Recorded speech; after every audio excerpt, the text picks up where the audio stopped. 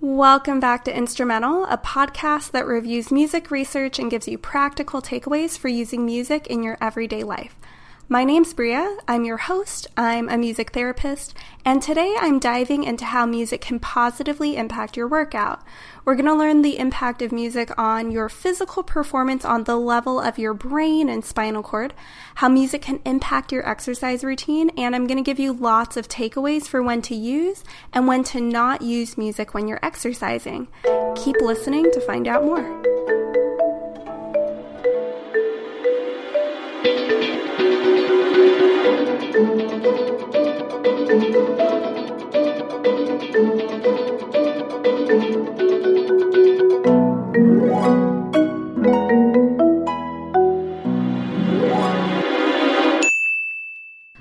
Music and movement.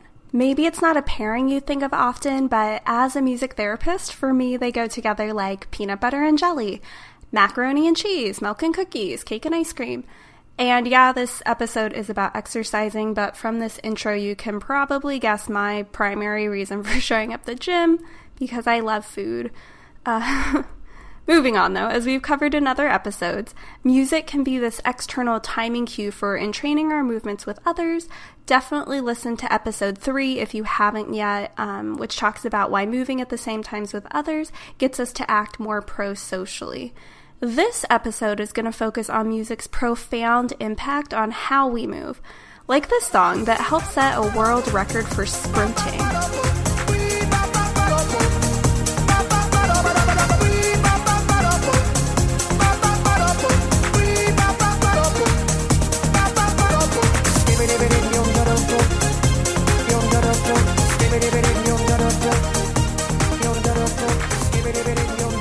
That song is Scatman by Scatman John and is known for being the favorite song of elite runner Haile Gebrselassie.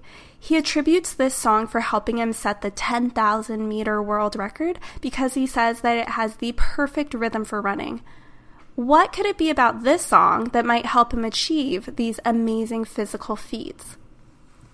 I can't promise that music will help you become an Olympian, but we all ideally should be making more room for exercise in our lives. We know that exercise is one of the single most helpful things we can do to stay physically and mentally healthy.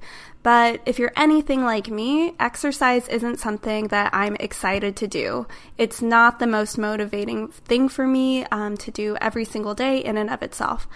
So the big question we're asking today is, how can music positively impact our exercise routines, either by motivating us to do more of it or maybe working out more efficiently? But maybe even a more fundamental question we're starting to address in this episode is, how does music impact how we move? A lot of research we're going to cover today is from a pair of literature review articles written by Kostas Karageorgis and David Lee Priest. These articles I thought were super well written, super comprehensive, and if you're interested in taking a deeper dive into this topic, because we only have so much time right now, I definitely recommend you go look them up in the reference of our show notes. Today we're going to focus on 2 categories of studies that were included in this literature review. First, the impact of asynchronous music on exercise, and then the impact of synchronous music on exercise. Starting off, what is asynchronous music in the context of exercise research? It refers to when you're working out and there happens to be music on in the background, but you don't make any conscious effort to align your movements with the music's beat. Like if your gym plays music in the background, but you're not consciously trying to use the music to impact how you're moving or your exercise routine. So what does the research say? For low to moderate intensity exercise, there's evidence that how hard you think you're working or your rating of perceived exertion is about 10% lower if you're listening to music than if there's no music on in the background.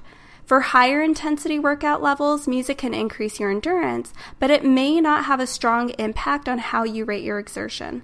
Also, when listening to any kind of music, you may also rate your feelings while exercising more positively, but there are conflicting results between studies about how strong of an effect music has on your feelings when you're exercising.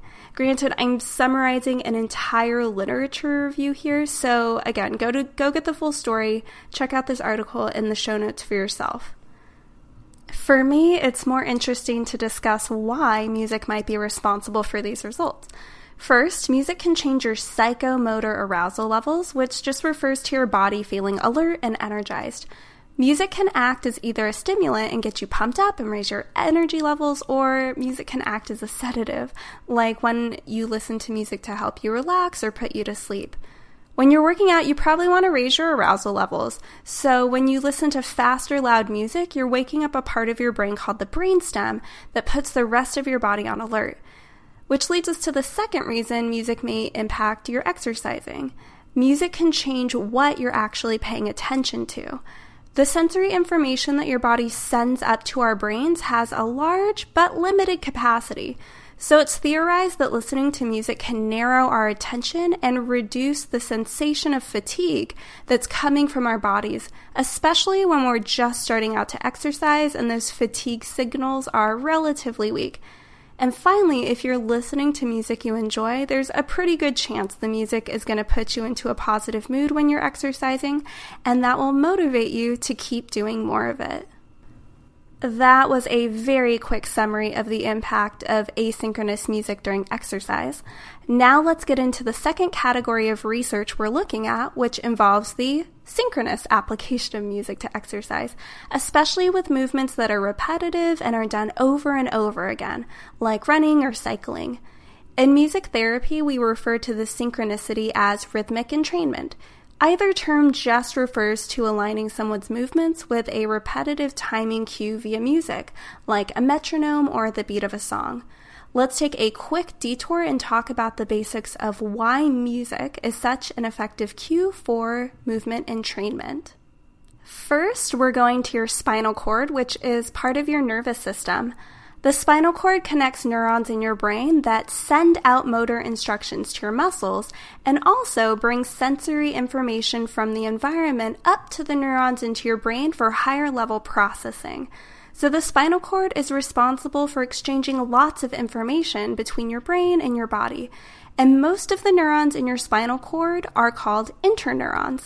These interneurons facilitate all this communication between the sensory neurons, the motor neurons, and with other interneurons.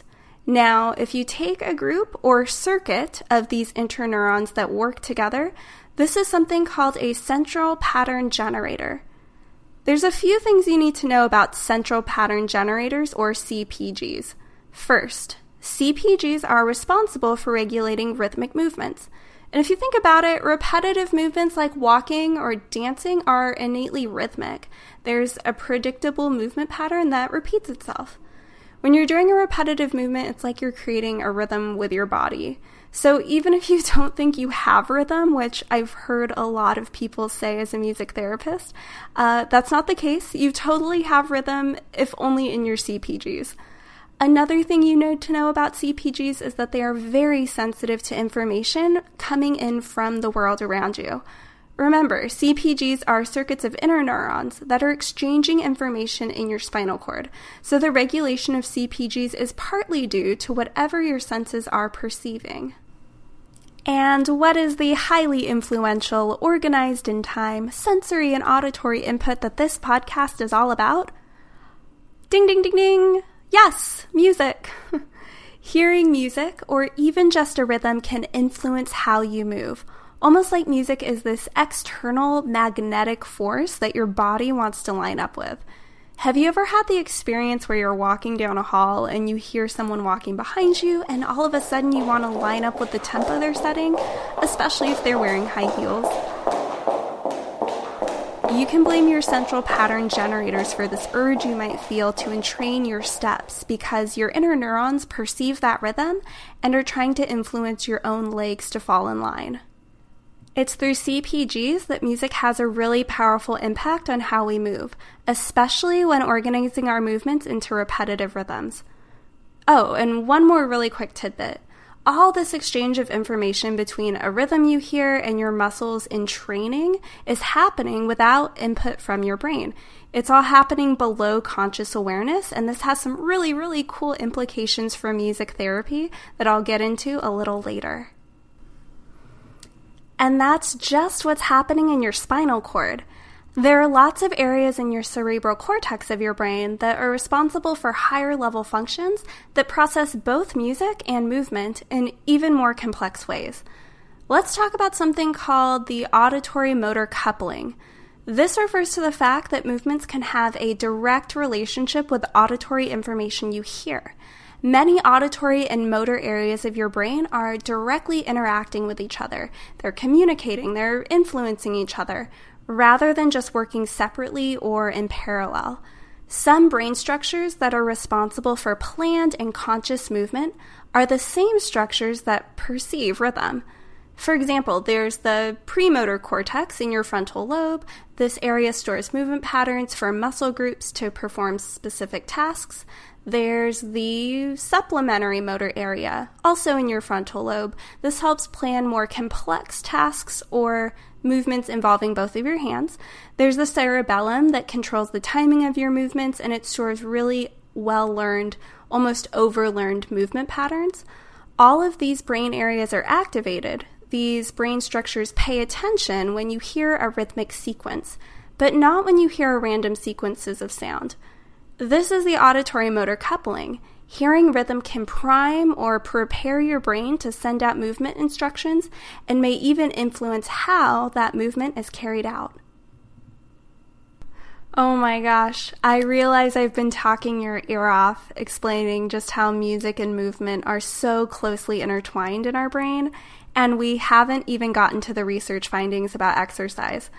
But I think it's pretty important and pretty cool, to be honest, to understand exactly how music is operating with your central nervous system, and I guess I hope you do too. Alright, back to the Karageorgis and Priest literature review. So, what happens when you're exercising and you consciously align your movements with the music, which I've been calling rhythmic entrainment? The researchers referred to this as in-task synchronous use of music. Again, you're going to be the most successful with this synchronous entrainment when your movements are already repetitive, like walking or running or cycling.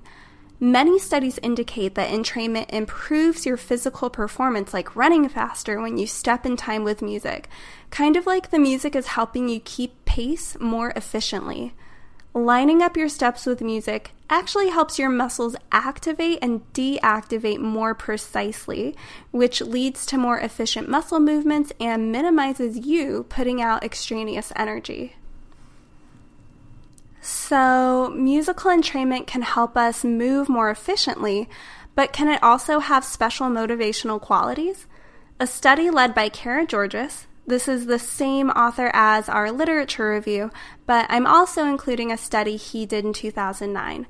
This study looked at whether synchronizing your steps when you walk helps your physical performance and whether there are special motivational aspects to the music you listen to. In this experiment, there were 30 young adult participants who participated in some kind of running-based sport like rugby or soccer, and this was meant to control so that everyone had the same basic level of fitness. These participants walked on a treadmill at 6 kilometers an hour, which is about 3.7 miles an hour for us in the United States, and the treadmill was set at about a 12% incline. Participants heard one of 3 auditory conditions, either no music, and this was the control condition. The second auditory condition were pop or rock songs that were rated as low in motivational qualities, and the third were pop or rock songs that were rated as very high in motivational qualities. And just so you know, these motivational qualities of the music had been decided upon in a previous study. If a participant was listening to music, they were instructed to step in time to the music, which had a tempo of 125 beats per minute. The participants also verbally reported their perceived exertion level and how they were feeling every 2 minutes. Then, participants were timed on how long they walked until they reported that they felt exhausted and could not walk any longer. Results found that participants who heard either music condition walked for longer, meaning that they had more endurance than the participants who did not hear any music. But then, the people who heard the high motivational music had significantly more endurance than the people who heard the low motivational music. This high motivation music group also had higher ratings of how they were feeling during the walking task than the other two groups. So, what can we learn from this? This all suggests that when we're doing repetitive exercises like walking, it's better if we're going to have a better experience and exercise with more endurance if we're listening to music that we can entrain to, but also that we enjoy and prefer, which may motivate us to keep going.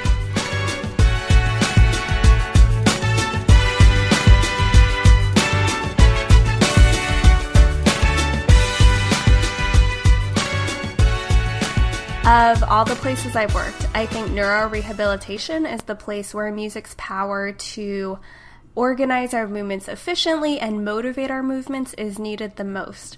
In neurorehabilitation, many of the clients have recently experienced a major life-changing event like a stroke or maybe a traumatic brain injury after a car accident. These patients often have trouble with functional movements like feeding themselves or walking, things that were so simple for all of us and for them previous to their accident. Music therapists who work in neurorehabilitation use this knowledge of the auditory motor pathway every day, and a clinical specialty that focuses on the brain and brain plasticity at front and center is called neurologic music therapy.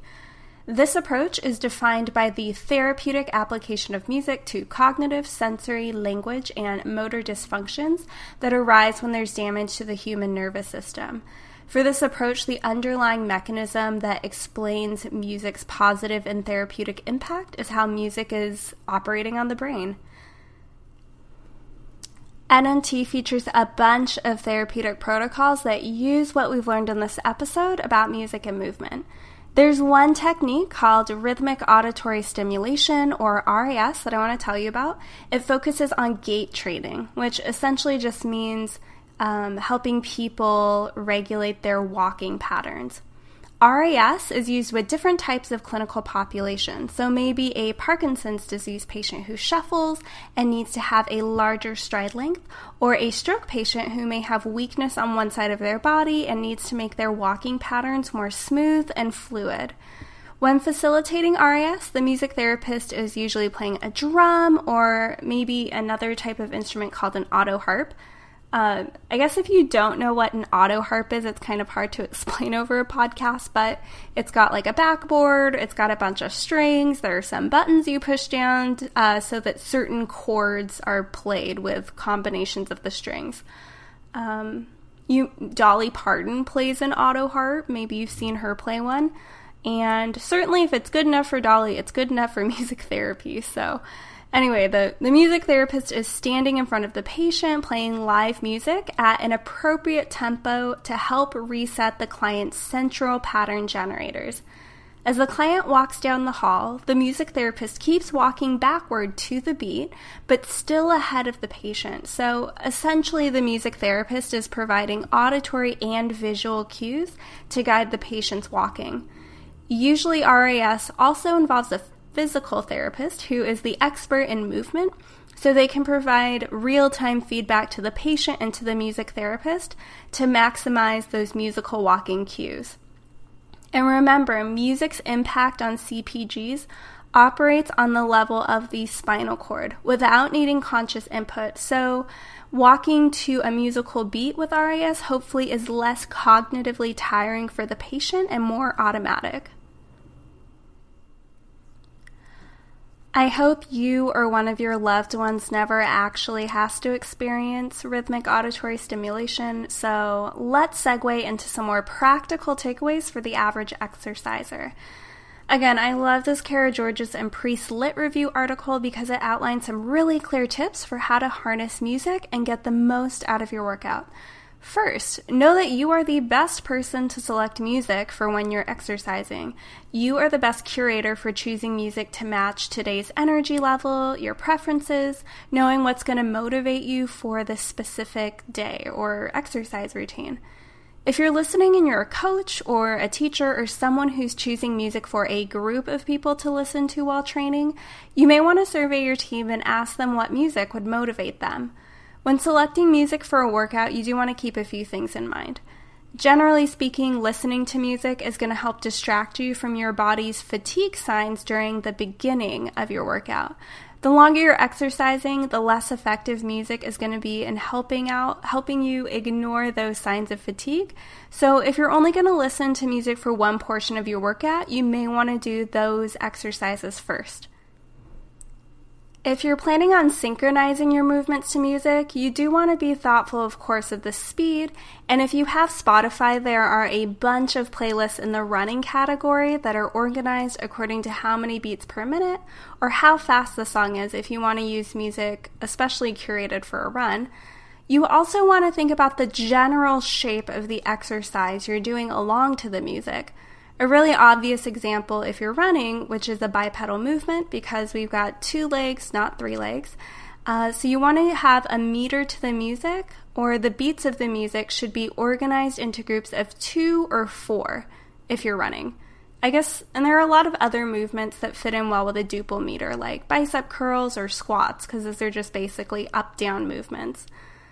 And to drive home the importance of fitting a movement shape to a musical meter, I want to tell you a story from college.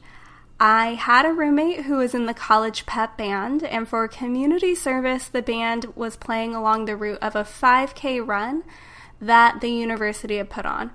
And most of the time, the band was playing music to motivate and support the runners, but sometimes the pep band leader would play this subliminal musical prank. Every once in a while, the band would play the Mission Impossible theme song, and we're going to play a clip. I want you to try and figure out the number of beats that the meter is grouped into.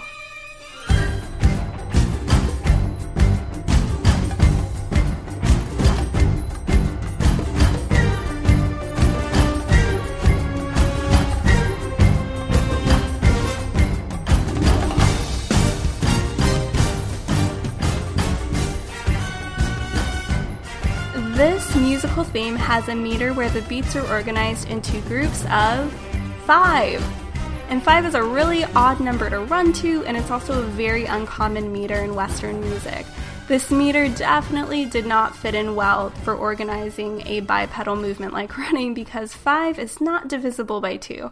The whole band got a kick out of watching the runners who would try and train their running to this weird meter and get really confused by it. Who says band kids don't have fun?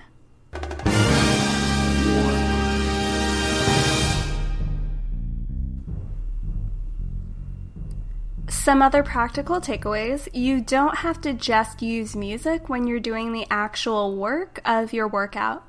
You might want to use it before you start exercising to prime or prepare your body for all of the energy it's about to exert. So maybe driving over to the gym, you might listen to faster, more upbeat music so that your arousal levels are up when you arrive and you're ready to hit the ground running. Or remember that you can strategically listen to music after your workout, during your cool down, to start that mental and physical revitalization process. So maybe you might put on some quieter, more relaxing music you enjoy while you're doing your post-workout stretch as a musical reward for all that hard work you've done and start bringing your heart rate down. On the flip side, what type of music should you not use when working out? Well, right from the start, you don't want to listen to music if you need to be focusing on your environment around you for safety reasons. So if you're doing a bike ride on service streets, don't listen to music that's distracting you from being aware of the vehicles around you. Or if you're running somewhere dark or in an isolated place, make sure that you can hear what's going on around you, so just listen with maybe one earbud in, ideally not listening to music at all, so that you can be aware if someone's trying to sneak up on you. Safety comes first. Another time that music can be distracting is if you're trying to do a really difficult physical movement, like lifting a really, really heavy weight that could result in injury, so don't listen to music then. Your attention needs to be on what your body's doing. Also, be sure to check in with your body when you're listening to music. We've learned that music can distract us from fatigue, but we don't want to push our bodies past our limits. Take a break when you need to take a break. And also, if you're listening or working out in a really noisy environment, I know my gym gets so busy like around 5 o'clock when everyone's getting off work and all the machines seem to be on. Make sure you're not cranking up your music's volume to an unhealthy level to drown out the noises of the treadmills next to you. Listening to overly loud music for extended periods of time can lead to hearing loss, which is permanent.